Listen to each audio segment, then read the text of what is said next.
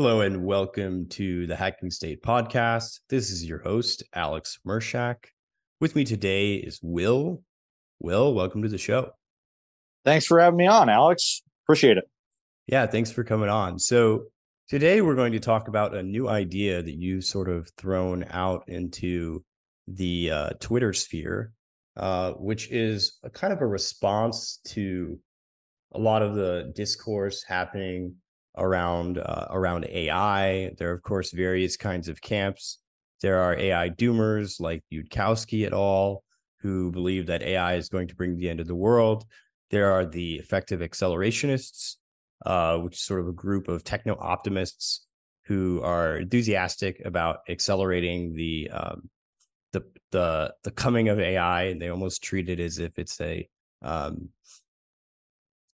some sort of godlike force that will bring humanity into the next era, and some even believe that bringing humanity along for the ride is not necessary. And you've put out a new sort of a meme that's related to all of this discourse called Anthrochauvinism, and that's what we're here to talk about today. So talk to me a little bit about why this term came up for you, what it means, and how you're thinking about it. Sure. Yeah. No, and honored to be invited and that you're interested in this. So it's a couple things. One is that it, like, at the very specific level, both those camps that you mentioned, both Yudkowsky, like that whole kind of like rationalist AI safety kind of crew, and like a good chunk of the EAC folks are what you might call like post-humanist or transhumanist, and those can mean different things, but basically both are kind of okay with the concept of consciousness or some aspects of humanity that isn't necessarily human persisting on without us, right? So like AI persisting without us as our like mind children or god children are like terms that are used, and that is like really the difference between like the like Beth and Yud on this is that Yud thinks that it's not even going to get to that level. So hold on, that's going to be extinguished. Beth meaning the Twitter account, Beth Bezos, who's sort of the ringleader of the effective accelerationists, right? Right. Would it be helpful if I kind of like give like a background on EAC quickly, or sure. I mean, you probably know more about it than I do. So please. Yeah, sure. So EAC, or effective accelerationism, like that, like all those. I was in a group chat with these guys for quite some time before even some of them like created their alts, and like Zesty and Baze and Beth and Atlas, like we were all, and multiple others like Rune and a few other people, we were all in these group chats and series of kind of like very late night Twitter spaces from like, I think maybe like November 2021 was when it like kind of took off. It was before the whole word cell thing took off. And were one of the things that was like a consistent like part of the discussion was, techno optimism, generally frustration and mockery of, this like kind of like soyed out like rationalist world that existed in the Bay Area of people who are living in group houses throughout Berkeley and San Francisco are interested in things like psychedelics and polycules and transhumanism generally, and the existential risk of AI. Like there's Mhm. a that's like a community, and it's kind of like a set of ideals that draws people to that community. It's pretty intellectually diverse, but like there's some common premises or at least dispositions that allow for those people to get along, but also allow for, some like kind of funny and mockable like behavior and attitudes. So that was kind of like a consistent theme. Um, and I think around May, like May of 2022, I think at the very end of May, um, like there was, I remember seeing it on my phone and skipping past it. Space with these guys, I had already been on, we'd been in spaces like for this for hours and hours and hours and hours.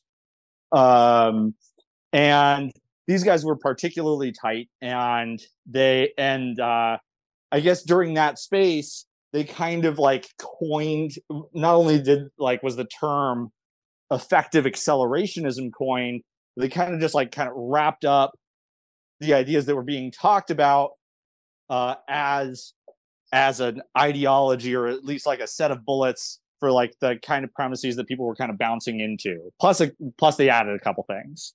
Mm. And that includes and included, in particular at the time, I remember there was a Twitter space the night right after where they were kind of like presenting it, not developing it. And the idea was like, oh, well, even if like AI persists into like to the extent that we are replaced, that shouldn't be resisted, and that's a good thing. So instead of being effectively altruistic, you're being effectively accelerationist. So it's like explicitly mocking like EA and Yud. Yud as in Yudkowsky. And that was like a pretty like central or forward part of the whole intellectual endeavor and program. And it was really, a meme. And there's a lot more to it now, but that was like the primary thing that was presented with, and like a few of us were interacting with. And so that's basically, that was like kind of the origin of EAC, at least from my vantage point. And so that's kind of like effective accelerationism. Since then, it's like developed much further. I can go into like where it's gone from there, but in Well, terms of like, sorry, go ahead. well, no, I would say like I don't want to focus too much on effective accelerationism.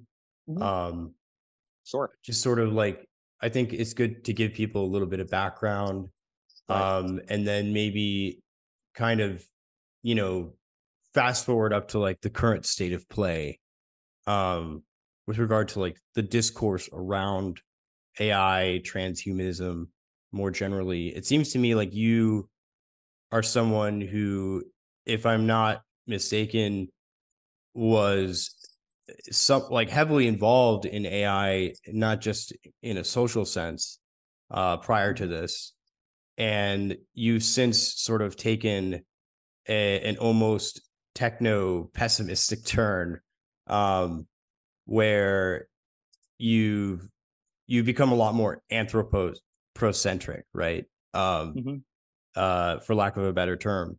Um, so like what was the personal evolution of that like for you? Sure. So I think it was a few things. One was, so starting with my background that Yes. kind of even brought me into like the tech sphere and like meeting all these Twitter people too is, so I was, I've been doing, ML work and like data science work. I got introduced to and saw, at the time, the latest model was GPT-2, and immediately became completely enamored by it, because up until then, like my impression of natural language processing, like which is AI for text, Mhm. was that it didn't particularly work very well. There weren't very many applications for it. it wasn't all that interesting, at least to me.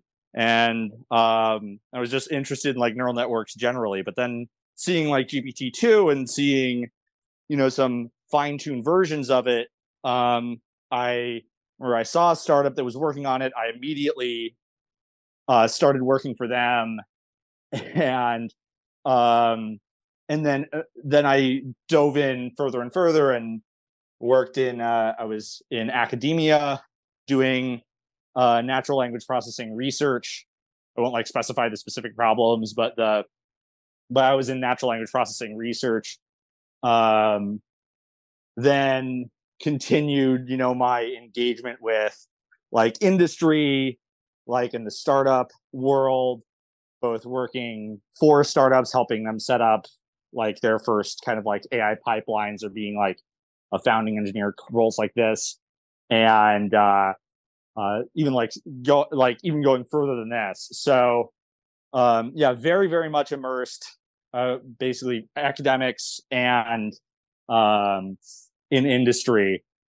So like very much in the game, and that's how I actually became acquainted with a lot of the like tech Twitter, at least at first, and like that was my introduction to it. Uh, then like in terms of my like intellectual evolution on this, I mean, it was a few things. One is becoming kind of skeptical. Like first, it was like becoming like skeptical towards like Whig history generally, like the concept that progress is linear and it's only going up. Mhm. Like it was just increasingly clear that, all right, well, not all aspects of like tech accelerationism and capitalism produce desirable like social contexts and environments and trade-offs for people to interact with. Like, yeah, we're innovating, but to what end? And like one a particularly like disillusioning uh point was seeing like, okay, well, we have GPT-3 out, we have like excitement about AI, and what's the biggest product? It's like it's copy AI. It's basically like generation of spam. Like was the primary first use case for a huge part of this. Like that was the most successful company, at least the time for it, um and it's like very quick to see, okay, well, here's like this very awful scenario that you can foresee, where now my inbox and my social media feeds and the advertisements I see, like not even a person is writing those. I'm just like surrounded by AI copy generation that's like, one, it's lazy and sloppy, but even more, like you could see that like progress would go towards making it more persuasive. Like that's not the reason that I got into natural language processing. The reason I was interested in natural language processing was, okay, like expansion of knowledge, incorporating and considering like more books and historical sources Mhm. and information from academia than any one person could possibly consume and fully grok and understand. And it seemed like there was no pursuit or interest towards that. It was like very clear that like techno capital, I guess is the word for it that we might use, was progressing to like using it for basically the like intellectual equivalent of like fast food. So not ideal. Then further, this is the effective accelerationism piece. I remember my first reaction to join the space the night after EAC was coined, and like I was hearing like, oh well, it's like this is just the next phase of evolution, like that's based, and it's like, Mhm. and my immediate impression, my immediate reaction, I remember I used the word cucked, because that's like what it like very clearly felt like. It was like being it was it was like being a Neanderthal cheering on the rise of the Homo sapiens. And yeah. So you felt like the sentiment, like that very first night after the EAC sort of takeoff, was that there were already people cheering for the um I guess um obsolescence of humans. Mm-hmm. Yeah, the replacement of humans, the surpassing of humans by AI, uh, as basically just like a next evolutionary step. And like at each iteration, it's funny, every time that somebody in EAC who believes in this stuff is interrogated on it, they hedge and nuance more and more and more. But like the but yeah, that was the crux of it. And there's actually a good deal of people who believe in this. Mhm. Like and part of it is fatalistic, that they think that techno capital and its acceleration are inevitable, that AI will inevitably replace and beat humans. There's no way out of this, so you might as well double down. I don't find that particularly compelling or convincing, um, or necessary, or even obviously true. So the so yeah, that was the that's a huge component. Like both industry researchers, there's like a good contingent of this amongst the EAC people, even amongst the existential risk people. Like they would be like a tolerable, acceptable scenario for many, including Yud, seems to be replacement of humans, but like some light of consciousness, our mind children lives on, which to me is also like unacceptable. Um, there's this great paper that I recommend to many, which is the Artillect War, Artillect War. And it's either Hugo de Vries or Hugo de Garis. And the concept is that there's going to be, as AI accelerates, there's going to be two camps. And he names them cosmists Mhm. and Terrans, where cosmists are kind of like what you might see as accelerationists right now, which is expansion of technology, like even at the expense of humanity, um, and for some potentially like transcendental goal. And Terrans, a reactionary kind of force that is dissatisfied with that on its own terms. Like that if something replaces humans, it's fundamentally not acceptable, no matter what it's replaced by. So like that, or to what end. So that kind of framing is not like is not new.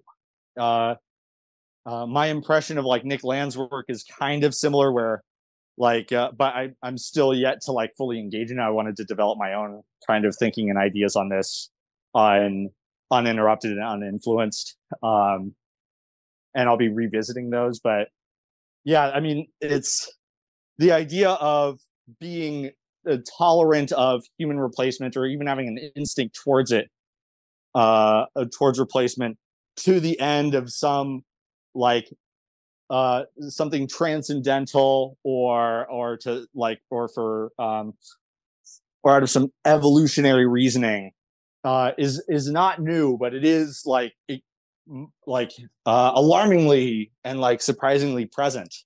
Um, like you'll see EAC in the bios of like very prominent people in the tech sphere now, and I'm not going to say that they all believe in that particular interpretation. They don't, but Mhm. it is certainly a subset of that larger group. Yeah, are you aware of the origin story of OpenAI? Right, right. It was like 2015, and they were afraid of AI risk, so they were like the idea was to get ahead of it and contain it.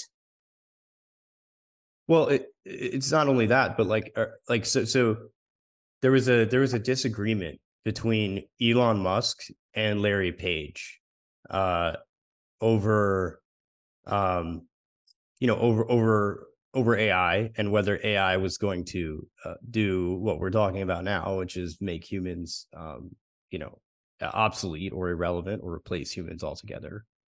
And famously, Larry Page called Elon Musk a speciesist for Right. caring Yeah, I about remember humans, right? And so this this debate goes much farther back. um, that. Mhm. and I would say that it's at least some it's at least promising, I guess, that that Elon Musk is on the side of the humans. But there are many others who are also quite powerful and quite influential who are not. Um, so it's not just like an abstract, you know, a bunch of like anons on Twitter making these arguments. They're very serious people running very large organizations, doing Right. very important work in AI who genuinely would be fine if humans were left behind. Right. Absolutely. And some of the thing is, I don't think that all of this sounds like very like, and I think it should sound very alarming to your average person, to the extent that it's almost like cartoonish, that like, oh, these people couldn't possibly believe this. Um, but they do and they don't, right? Because they're not really I don't think that the maybe you could I've heard the term thrown around, extinctionist, a little bit thrown out there, but post-human, this idea that it's okay if humans are replaced. People who are of this camp, they they don't really act like they're expecting this to occur, right? Like you'd think that they'd be more, they'd be retreating from their demanding jobs and spending time with their family. Like it doesn't seem like they're as um or even if they want to be at the center of it, right? Like it doesn't seem like AI researchers who even espouse this view are like acting in a way that's kind of consistent with it, like preparing for it, like trying to port their brain somewhere publicly and Hmm. like trying to assert and ensure that their that their mental presence is preserved somehow. Like these What if it's a death so cult? right. Well, this I I don't know enough about death cults, but the um Well, they usually I result in everyone dying. yes, right. But like I don't know how people behave up until that suicide event. Like are they behaving um in a way that kind of believes that it's happening, or almost as if it's surreal that they've been able to adopt such abstract beliefs because they're not taking them particularly seriously. They've deluded themselves, but they like understand at some subconscious level that it's a delusion. Um, well, I would say that like the characteristic of a death cult, and I'm not an anthropologist, is usually, but I've talked to some anthropologists, is usually that um people are earnestly and steadfastly working towards, you know, immanentizing the eschaton, right? Huh, Um, right, bringing forth often something like the end of the world. right. And this usually involves, you know, some sort of story about everybody dying and going to heaven or going to space or whatever, something like that. Um, and they do give up everything else in their life in order to do that. I mean, the people in Jonestown, right, brought their families along and drank the Kool-Aid and killed and committed suicide. Mhm. And the ones who tried to escape, like so I guess one thing to say is that there is a tri there's a tri-partying of members of the cult at varying stages, and at the final stage you sort of get everybody revealing their cards. So at the very end of something like a death cult, like when it comes down to it's time to drink the Kool-Aid and say goodbye, there are like three common reactions. One, like the true believers, they just go like right into it, right? um the second response is um they like are they reluctantly continue because they see that like the path they're on is like it's like too late. And then the third response is they try to escape, right? And at Jonestown, actually, like people were shot for trying to escape. And some people did manage to escape, but most did not. Um, and so a lot of people, if it were a death cult, would not wake up until it's too late. And some won't wake up at all. Right. But I'm not sure if it qualifies as a death cult because it's not clear that there's actually an imminent and present danger. And I guess that's part of the difficulty of having this discussion is like, in order to even accept the premises of the various camps, you have to like first accept that the future we're outlining is plausible. Right.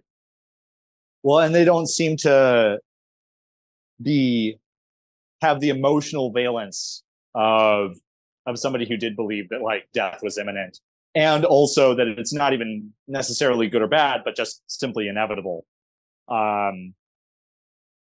It's strange, right? The idea is that it's completely that because it's inevitable, you ought to lean in. And I just don't understand how one could like receive that and then decide to double down and I'm going to accelerate this force that I think is ultimately catastrophic. So I guess one more thing before we sort of like move into the alternative you're proposing is like, what do you think is the motivation then for the people who are working in the industry who espouse these beliefs, if you think that their behavior is not in line with what they're saying? Well, so I think that there's a few other dynamics that are commonly kind of assumed and understood in terms of what might happen, like the array of possible scenarios on the other side of AGI, or as we like incrementally progress towards it. And one is that like there's going to be enormous kind of like inequality as like the cost of labor goes to zero, as the cost of human labor goes to zero.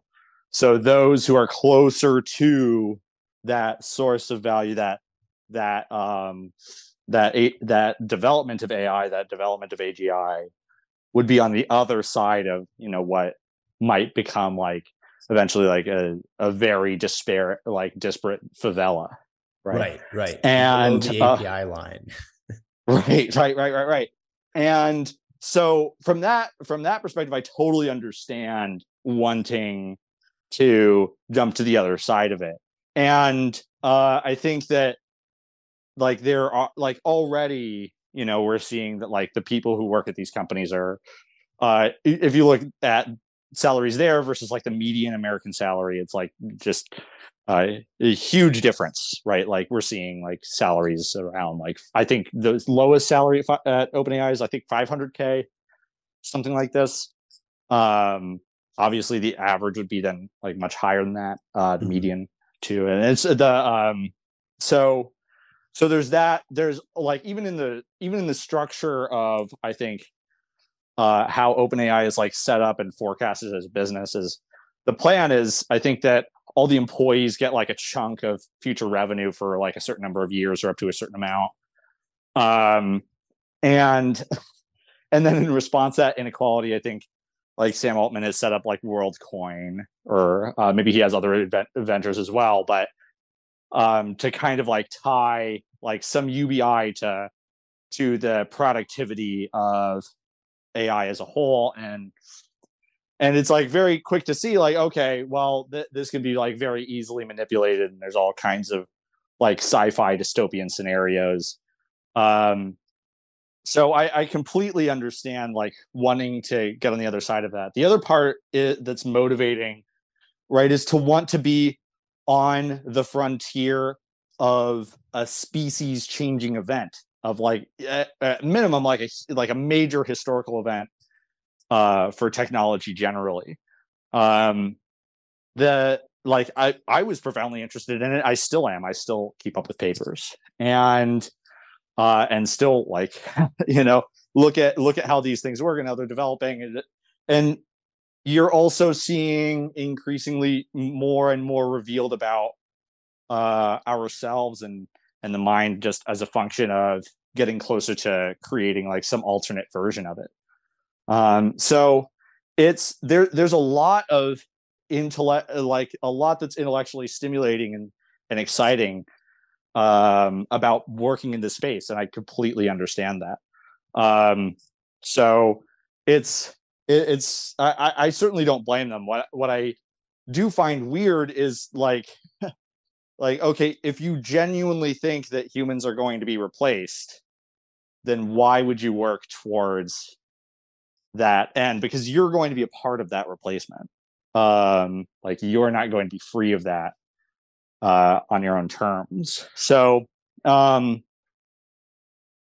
I guess their thinking is, Well, maybe they if get I eat. don't, Maybe they somebody get else eat. will. They get eaten last, right?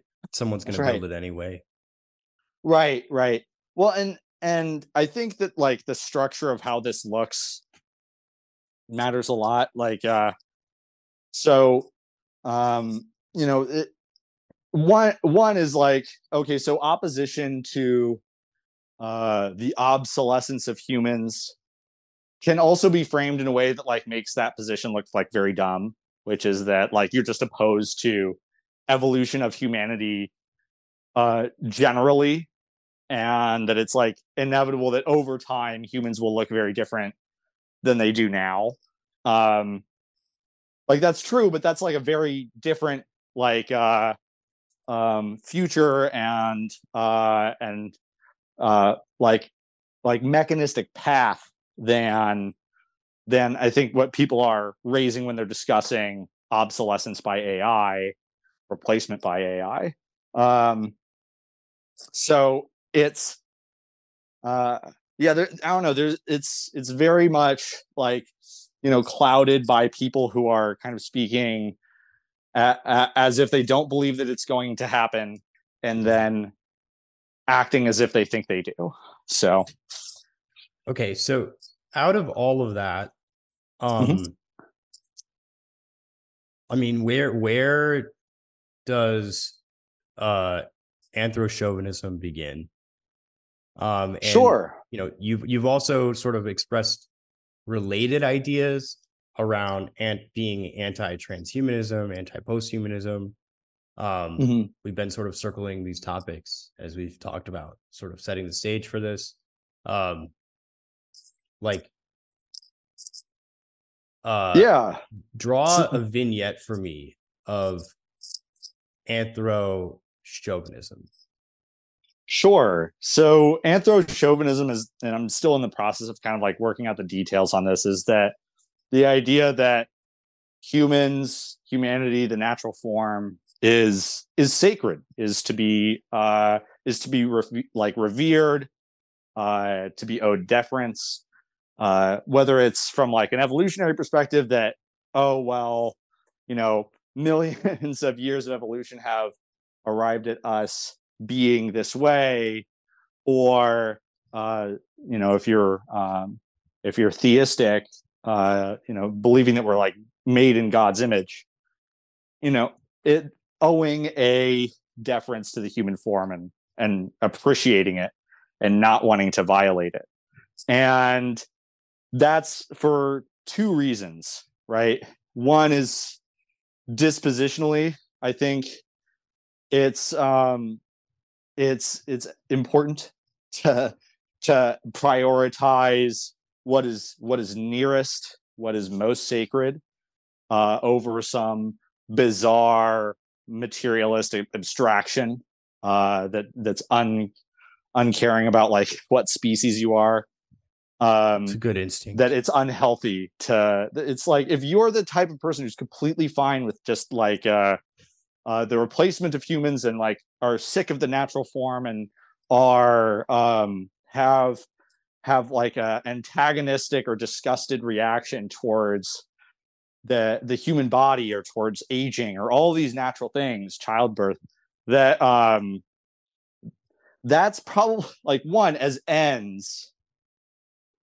That's it. That creates a variety of like disasters, but as a disposition, it just like betrays being like spiritually antagonistic towards yourself. It's like suicidal at a fundamental level. Mm. Yeah, and then the other part of it is as the end, because the thing that I'm primarily that I think I differ on from personally with much of the AI safety kind of discourse is that many of the problems, and like techno optimists have pointed this out, and I think correctly, many of the problems that people point to regarding AI and its risks are actually applicable to technology as a whole, and like Right. like just general dynamics of technology. Um, Now, that's so you can interpret that in two ways, right? One is like, oh well, technology is good, so therefore I am wrong on this. That might be one way to interpret it. I don't find that convincing. That I think it's much more true that okay, if I have a problem with this dynamic, maybe I ought to explore that further. And the more I thought about it, and others have come to this conclusion too, is that tech necessarily, in the context of capitalism, in the context of secularism, results in like a like basically the extraction and repurposing and restructuring of all sources of value and aspects of existence. And they're Yeah. like, and in the process, their destruction. So, Mhm. um, like when AI safetyists are saying pause or do AI safely, like they're just deferring or rearranging a problem, that the problem that they're motivated by is going to pop up elsewhere. And like the shape of the technology is a lot less important than the thing that motivated you to oppose it in the first place. So that's a big part of the motivation, is that tech generally has issues, and that's kind of what woke me up on this. And I think that because if you look around, we see a variety of problems popping up kind of at the same time, right? Like, Mm. none of all of these things have like a cultural and political valence, like almost like necessarily. Um, but trans surgeries on children, or Brian Johnson turning himself into a freak, like all these dynamics that are like bothersome to a good chunk, like the majority of people, um, are part of the same, are extensions of the same problem and of the same instinct, which is general dynamics of technology and like this instinct towards self-replacement, um, that happens in like the context of secularism. Like if you don't believe that we're made in God's image, or that man as a form is sacred, and that there's some wisdom to biology and evolution, naturally, um, if you don't believe in that stuff, then you can arrive at like very bizarre and suicidal and transhumanist and posthumanist conclusions. So Yeah. I, that's what I take issue with. so one of the things that I think is interesting is where you draw the line between like enhancement Mhm. and derangement, Right. because I feel like there are certain classes of technological let's call them interventions Mhm. that uh that are really in line with like enhancement, right? Mhm. And I'm not talking about like performance enhancing drugs or something like that. um Mhm. I'm just saying that, like, okay, like, I'm wearing glasses right now. Why am I wearing Mhm. glasses? Well, because like my vision isn't perfect.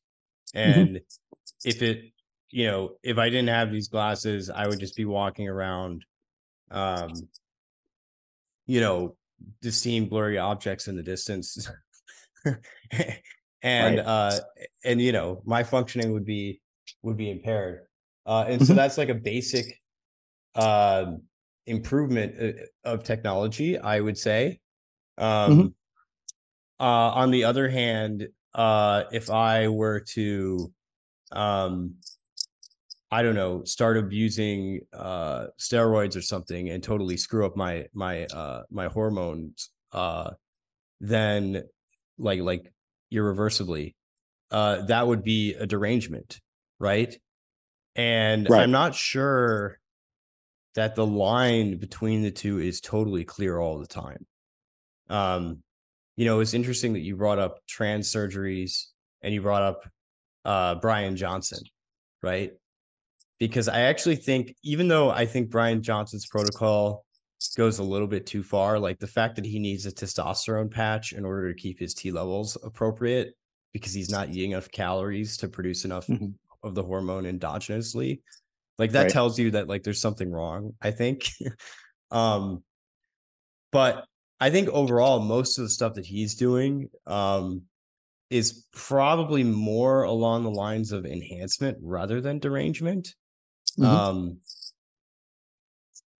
Whereas some of the other stuff, that's in the realm of, let's say, elective surgeries, is more in the line of like derangement, right?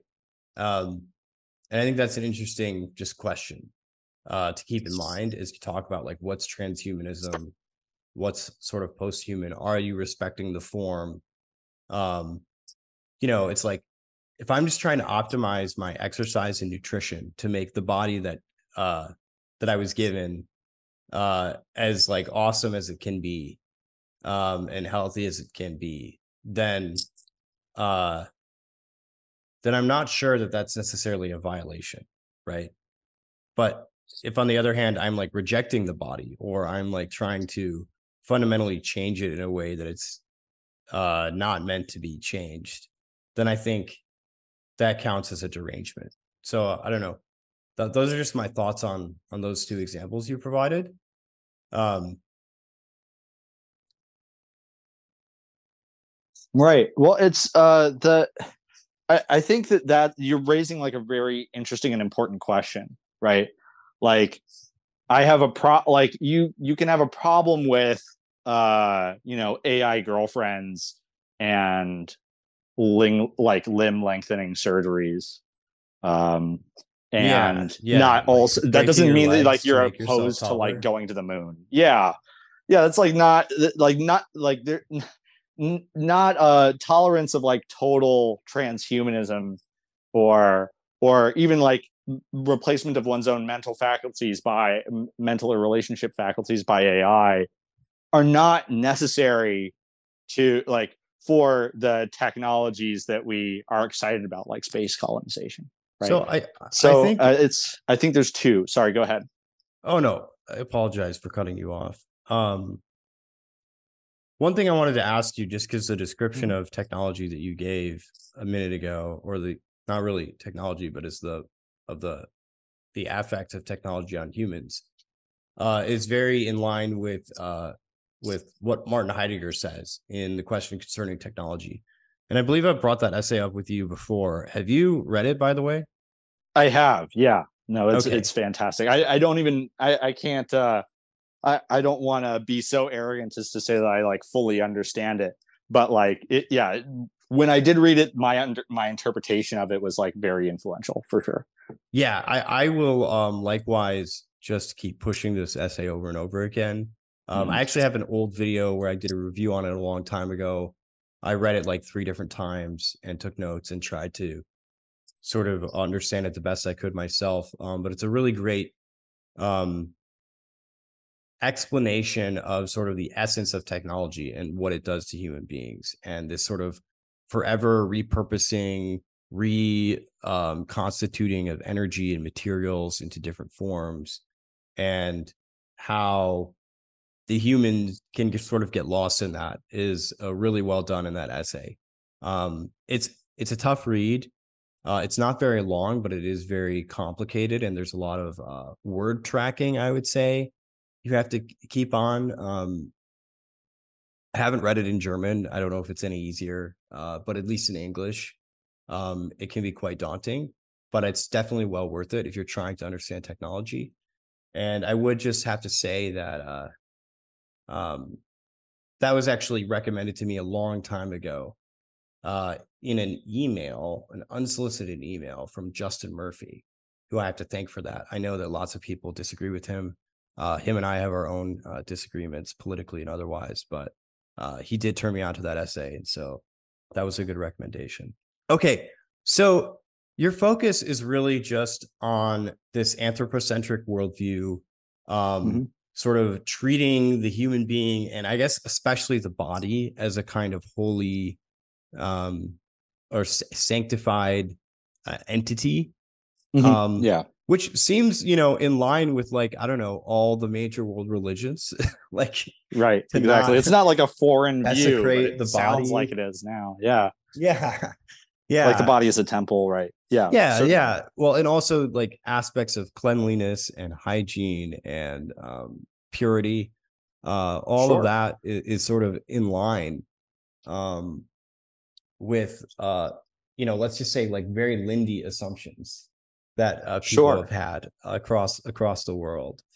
um is there a part of this? I think when people hear this, though, they immediately uh think that it's some kind of Ludditism as well, that it's sort of Sure. an anti-technological or anti, dare I say, anti-progress um point of view. How do you square this notion of sort of protecting the sanctity of the human animal um, with technological progress? Sure. Yeah, yeah. And I'm really happy that you asked this.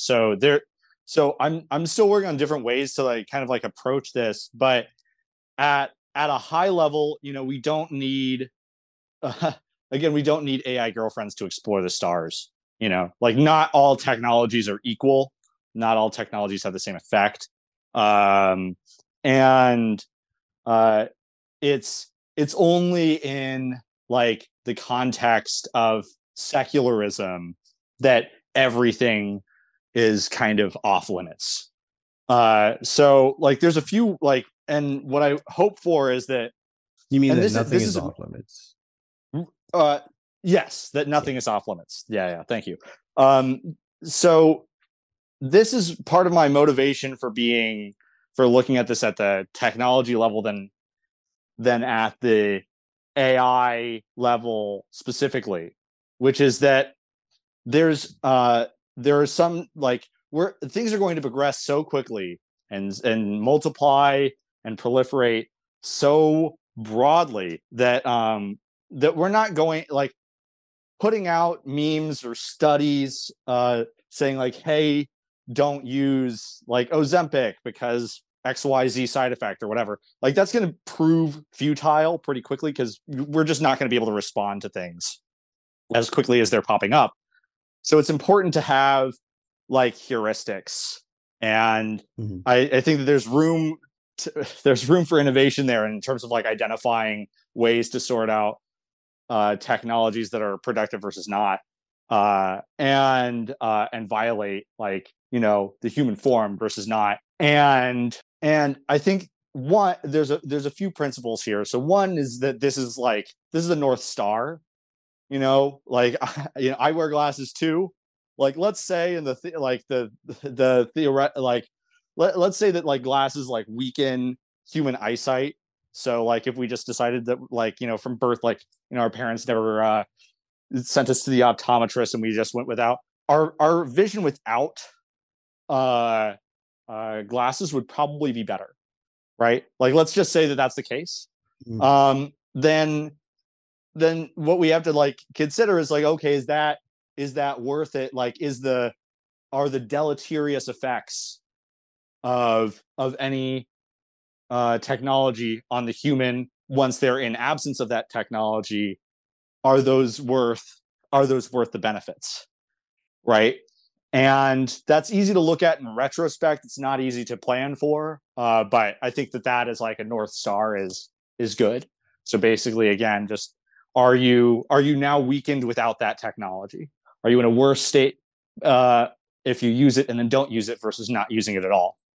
Um, The other part is that we're like, I think that there's a difference between technologies that are extractive or internal versus external, right? So in this way, like experimentation through like psychiatry um, is in some ways like more like more undesirable than innovation and experimentation in weaponry, right? Because internal versus external. So I think that like having that as a guiding principle, is it disrupting like a function that is like close to your being as a human uh in a way that could cause it to function improperly without that technology. I think that's a good principle. um and I think that there's still more room for that divergence. That's a pretty sharp principle, right? Because that would include a really wide variety of things, and the idea of something being Lindy is actually not a bad heuristic either. Like have has it been around long enough that we really know what the downstream effects are? Do we need this? And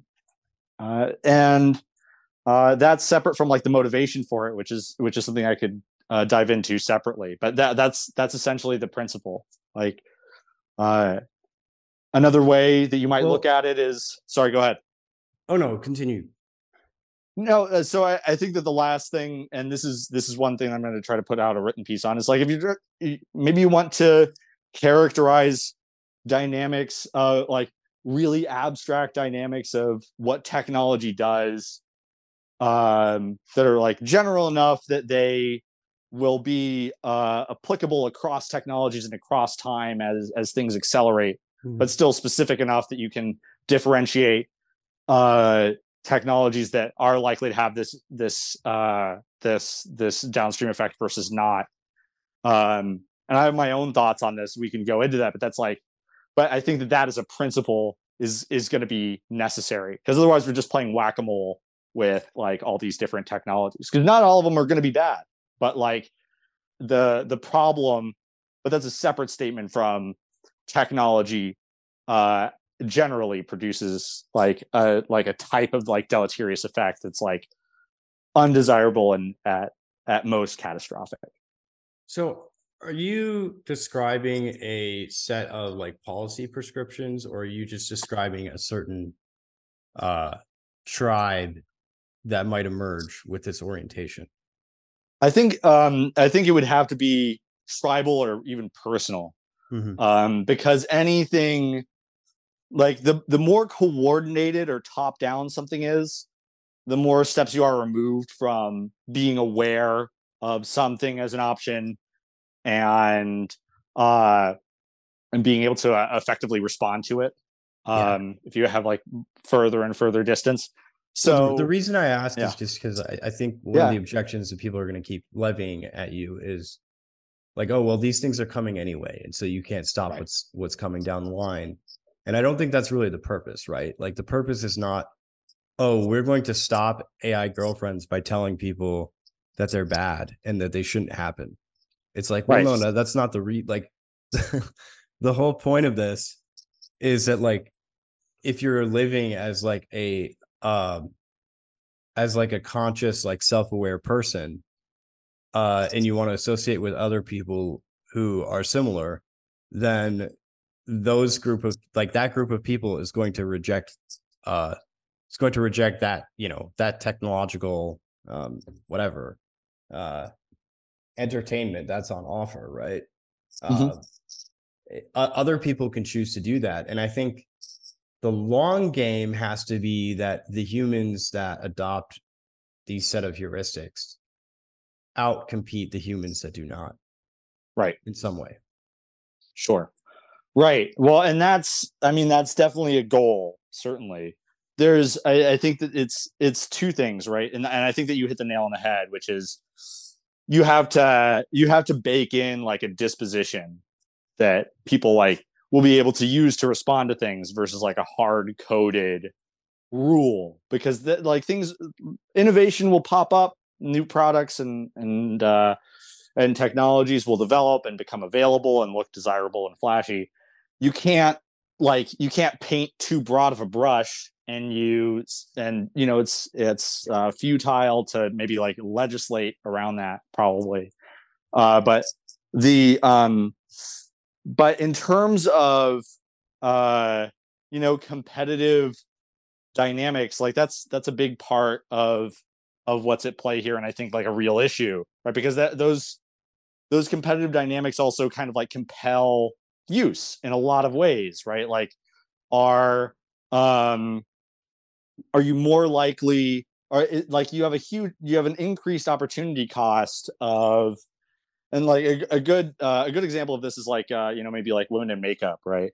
Like you have an increased opportunity cost of like not using it if everybody is, right, and it like has advantageous effects, right? Mm. So in some ways there's internal versus external um competitive dynamics. Like, does it make your tribe or group or you as an individual competitive, and in what setting? That's one consideration.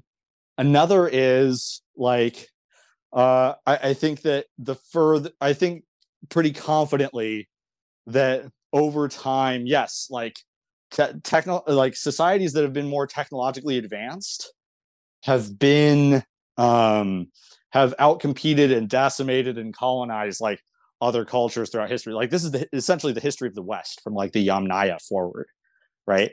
Mm. And it translates to other cultures as well, but it's particularly Western. And um but that's a difference between an internal versus external facing kind of technology.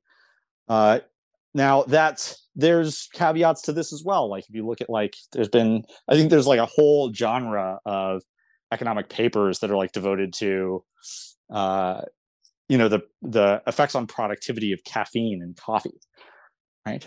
So there's definitely a lot of complexity here, but there's I think that the society that doesn't have AI girlfriends will probably win out. Um uh and I think in the context of like, network states, I was going to um ask you about that. yeah, yeah. I don't I that's I mean, this is another innovation. This is another area where we're introducing risk by innovating on a system that like we've survived with. Now, Well, that doesn't mean it's bad, but it's introducing risk. So I was actually going to propose yeah. something a little bit different, which is that like it sounds like what you're saying could be its own version of a network state. So, Right. like, um, I don't know if you've read The Network State or how familiar you are with the concept. Um, but for those who are listening, The Network State by Balaji Srinivasan was a book written last year. I think it was released last year. Yeah, I think last year or the year before that. He's been And working on it, I think, for a while.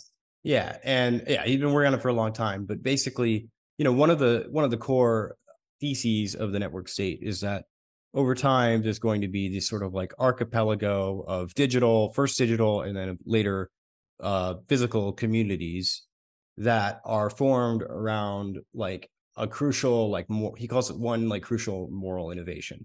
So essentially you have like one commandment that binds these people together as a group. And some of the examples given in the book are like, there could be a network state of like vegetarians, or there could be a network state of like, I think he talks about like, transhumanists or like Bitcoiners or whatever. All they need to have is like one common moral belief around which to begin to establish community. And what you're describing as Anthrochauvinism could be its own version of a network state, where you have communities of people uh, that are geographically distributed, who have a certain, I guess, suspicion towards new technology, and especially technology that is overly influential on human bodies and human minds. Um, and endeavors to create a sort of like intentional partition between certain technological um, engagements and the living of a normal human life. And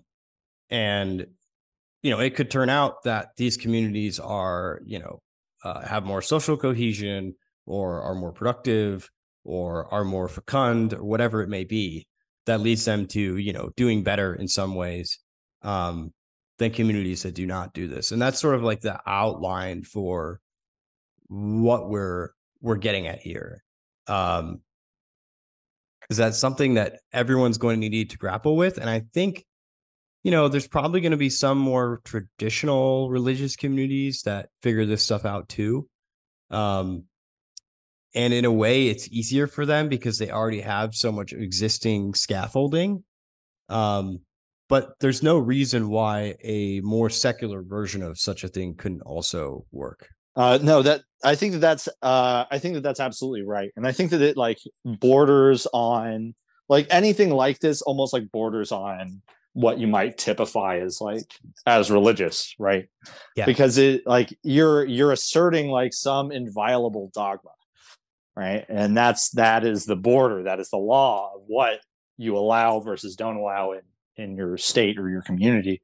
Um, and uh, it's yeah, I mean, it represents like the competitiveness of that state. You can orient it in such a way that its competitiveness versus other states is on any sort of like terrain where that matters is like a function of like the health of your group, Mm. how well off they are. um it's the what makes this difficult and interesting is that or is that as technology innovates, as these things develop, we actually become also like increasingly interdependent and globalized in ways that we don't necessarily like always understand, right? Mm. So um like there's a lot of exigence and kind of like and kind of like setting these aside early, right? Getting on this and behaving in this way early, because it's only going to get more difficult, right? Like it's uh like if you just consider like cashless businesses now, right? Like I think it was like there was like an ad in like 1994 or something that I saw floating around, like or not an ad, it was a news segment where Burger King had like allowed credit cards to be used to like buy their hamburgers, Yeah. and people were like dismissive and almost like incredulous at this, like, are you serious? Like, why would you need a credit card for a hamburger? And and now we're seeing like it's so proliferated that there are businesses that you can't patronize without a card, right? Cashless businesses. So um as technologies develop, they become more compulsory. Like some technologies become like compulsory over time, and um also the effects of any participant. That's in one direction. In the other direction, it's from one agent outwards, where like if somebody messes up and they're a pretty important node in like this greater graph of interdependent relationships, it can have a huge effect downstream. um uh, like if somebody's it could only take like one person being particularly strategic on like social media to maybe even like cause like a coup, right? Mm. It's it's like the coordination of this will become increasingly like difficult over time, I think, or at least more complex, but we'll also have more tools for it. Yeah, so yeah, I think the application of a network state would be is obviously like super interesting, and again kind of points to the need for like more general kind of heuristics for how to receive and react to an accelerating, increasingly quickly changing world. So one thing I wanted to ask you about, just because we've sort of been narrowly focused on kind of AI and AI applications in this discussion, but Sure. obviously, the prescription you have is much more broad than that. Um, is reproductive technology. Hmm. So a lot of advances recently in things like prenatal genomics and other things um, have sparked renewed interest in reproductive technology. Um, Right. and so that's become sort of a theme of the show. Um, we talked to a number of people about this, most notably Steve Shu. Uh, and so I just wanted to ask you, you know, does this framework, in your view, apply equally as well um, to aspects of reproductive technology, like genomic screening and um, even whatever potentially various forms of I don't know, aided reproduction. Obviously, there's a big concern over birth rates right now, and Hmm. so a lot of it is driven by the need to sort of deal with people having children later, people having fewer children, sort of wanting quality. So there's sort of two things happening. One is that we need more people being born, at least in Western industrialized nations. Um, and then the other thing that's happening is there's a cohort of very wealthy people, Elon Musk among others, who are very interested in also getting better humans. So there's a quality Hmm. concern as well as a quantity concern. And so I just wanted to ask your view uh, on reproductive technology in light of everything we've discussed. Sure. Yeah, yeah. No, I mean, my initial reaction to reproductive technology is that there's a great deal that we don't understand about our reproductive systems, and for that reason we should be like very skeptical and hesitant and cautious in like approaching and adopting these.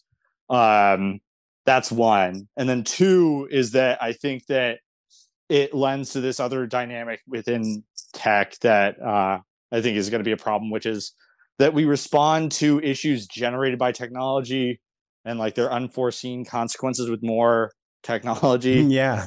right? And that's like, that you're just compounding and kicking the can down the road.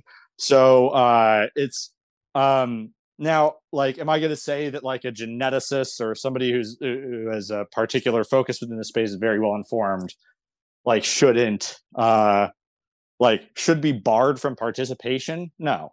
But like it's uh it'd be like super concerning if like it's super concerning if a treatment is adopted on a massive scale. Like imagine like the consequences of like the social consequences of a group being like dependent on a reproductive technology to function, right? Like Mm. that means you can essentially you could possibly go like extinct within like a generation or completely fuck up your next generation.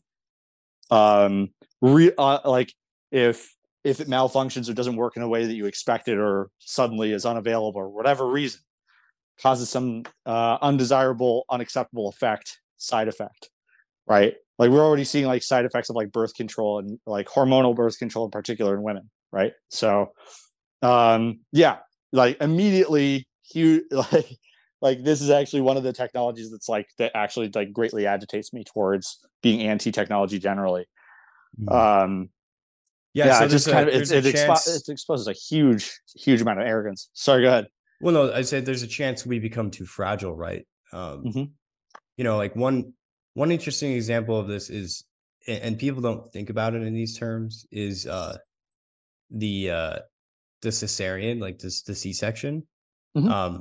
Because like typically, like, so my understanding is that the reason why, like partially why there's a kind of like limit on the growth of like the human brain is actually because of head sizes. If they're too big, end Mm-hmm. up resulting in too many uh mothers dying during childbirth, right? Sure. Or babies not making it out, right? And so the human skull literally is like constrained by the ability to go through the birth canal. Mhm. But once you remove that, actually, like you've now like altered the like evolutionary pressure on like the head sizes of babies, which you can argue whether it's a good or a bad thing. But that's just an example of how like one medical intervention could change the evolutionary dynamics uh, that are like put on the human body, and what can succeed into the future and what cannot.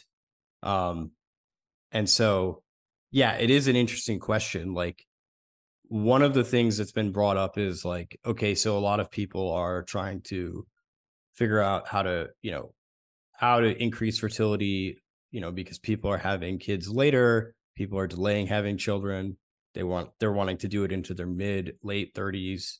Um, and one of the things about this that's worth considering is like, um, you know, a population that needs a bunch of this assisted reproductive technology is extremely fragile, right? To not having Mhm. access to this stuff. Um, and so, uh, you know, it may be that, you know, uh, you don't want to lean too far into that stuff because you create a situation where a large chunk of the species wouldn't be able to perpetuate themselves. I don't know. Right, right. I mean, like, I think this is where that heuristic applies again, which is that that heuristic that okay, if you're weaker or less capable without using a technology as a result of having adopted it, don't like maybe don't participate. Um, and that becomes more and more exigent and more like, as a principle, like the closer that you get to like necessary human functions, and like this is another thing that I want to articulate with like the anthro-chauvinist idea too, which is that there's things that are near and dear and like sacred to and in many ways poorly understood simultaneously about the human experience, about how we function. Um, and those are the areas where we're actually spending a lot of time experimenting and innovating, like the mind, reproduction, all these things where if we break it, if we fuck up, the results can be disastrous. And we're already kind of seeing that, right? Like you know, consider women who have their eggs frozen and then they get to the point where they're hoping to have kids and for whatever reason it doesn't work when they expected it to, right? They maybe would have had a kid otherwise. So it's yeah, this is what's particularly exciting and horrifying is that all these areas are ripe for ultimately unnecessary innovation, right? Like we've evolved to as a species to not like to be able to self-sustain and leave and live like full complete lives, right? We like none of this is necessary. Obviously there's edge cases and things like disease, but most of this is like is like superfluous, Um, unnecessary risk. so this has been a nice tour of this concept, and I do hope that anthrochauvinism catches on. I think it's a good meme. Maybe you'll come up with Appreciate some it. new name. I'm not sure, but I think in the meantime, it's good. It's provocative. It gets the people going. Um, I that being appreciate it. said, I appreciate the conversation. My last question: um, Are you going to continue trying to work in in technology, like in the AI space, I'll say, Mm-hmm. or have you soured on it completely? No, that's a good question, and I'm certainly not like closed off to it, but I'm closed off to more and more. And but the more that I think that I try to like carve the lines of what how to delineate between stuff that's going to be completely horrific, and not the more excited I get about like the positive possibilities. So I hope that that lines get carved out, or other people are able to figure out ways to delineate. But yeah, no, I'm not stepping away, but I'm being deliberate for sure. Yeah, well, it's sort of why we had this conversation, to work out how to live more deliberately, right? Absolutely, absolutely. And thanks for having me, man. It was an honor. It Great was talking. great talking. Great. Well, have a good one. See ya. You too.